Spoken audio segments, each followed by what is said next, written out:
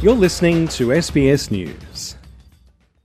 A Monash University study has concluded that lifestyle enrichment is directly associated with reducing dementia risks. But contrary to what people may think, the secret to a healthy mental life is not so much on social activities, but in engaging in what doctors call cognitive challenges, such as a crossword puzzle or playing a game of chess.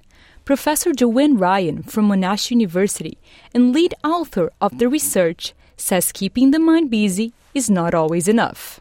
More about the types of activities, and perhaps in terms of social activities, it's more around the quality of those activities and those engagements rather than the actual quantity and the size of the social network. These are the cognitive challenge activities, the ones that get people to higher order processing and to think logically, solving problems. Researchers drew data from more than 10,000 Australians, aged 70 and older, that had no signs of dementia when the study started. Over a 10-year period, they analyzed the relation between patients' lifestyles and the development of the disease.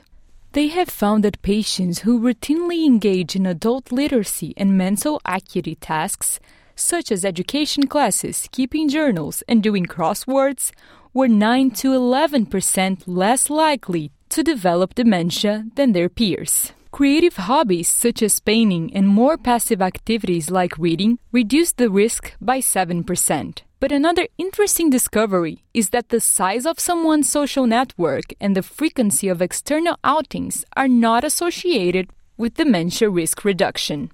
Professor Ryan says that these findings could be a result of the profiles researched. So we weren't surprised that active mental stimulating activities can help promote good cognitive health. Now, the unusual finding was that we didn't find any benefit from engagement in social activities. However, we think the reason for this may be that because the participants in our study were already quite socially engaged. So really what we were evaluating was whether people who had really big social networks, whether that was more beneficial compared to moderate or smaller networks, and we didn't find any link there. But that does not mean that social interactions are not important.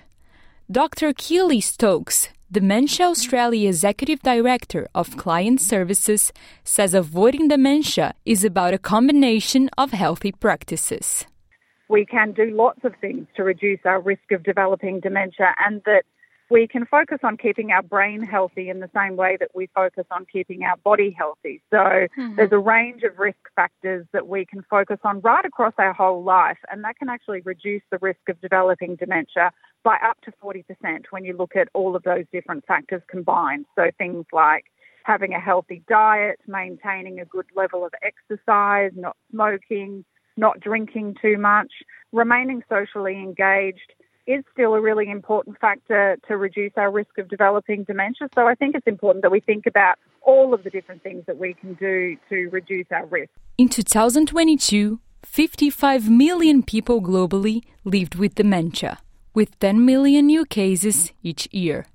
And the numbers seem to be increasing. Kendall Lama, clinical lead at St. Vincent's Care in Sydney, says that more patients have been getting dementia diagnosis. Because we are getting more admission here regarding that with the diagnosis, particularly in our facility, like more demand of beds in dementia unit rather than other ones. Dr. Stokes says the reason for this growth is unknown. It's not clear whether that's just because as a population we tend to live longer. So while dementia is not a natural part of ageing, it is something that our risk increases as we age about developing dementia. So it's possible that that is one factor.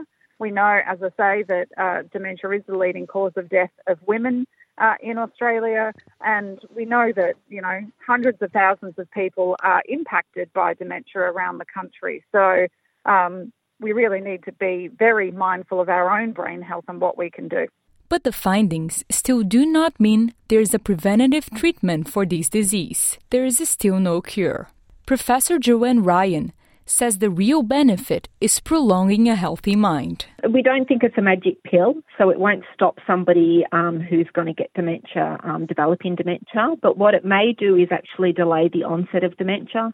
So people who develop dementia have a pathology that starts in the brain, and we think through doing these activities they may actually delay the onset of any cognitive symptoms. They may be able to maintain good cognitive function for longer. Dr. Stokes also says that the importance of this research is keeping attention for what can be done.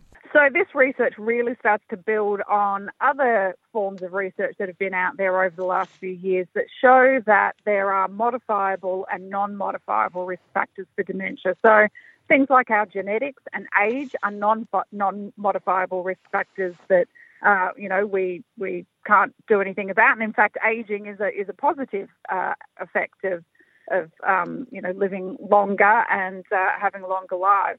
But there are a range of modifiable risk factors that we can focus on and that we can focus on right across our life. The results of the research remain statistically significant even when adjusted for earlier education level and socioeconomic status, and no significant variations were found between men and women. In 2022, it is estimated that almost 400,000 people in Australia have dementia. The estimated number of men with dementia increases from almost 100,000 in 2010 to over 300,000 in 2058. The estimated number of women with dementia increases from almost 200,000 in 2010 to over 500,000 in 2058. Adriana Weinstock, SBS News.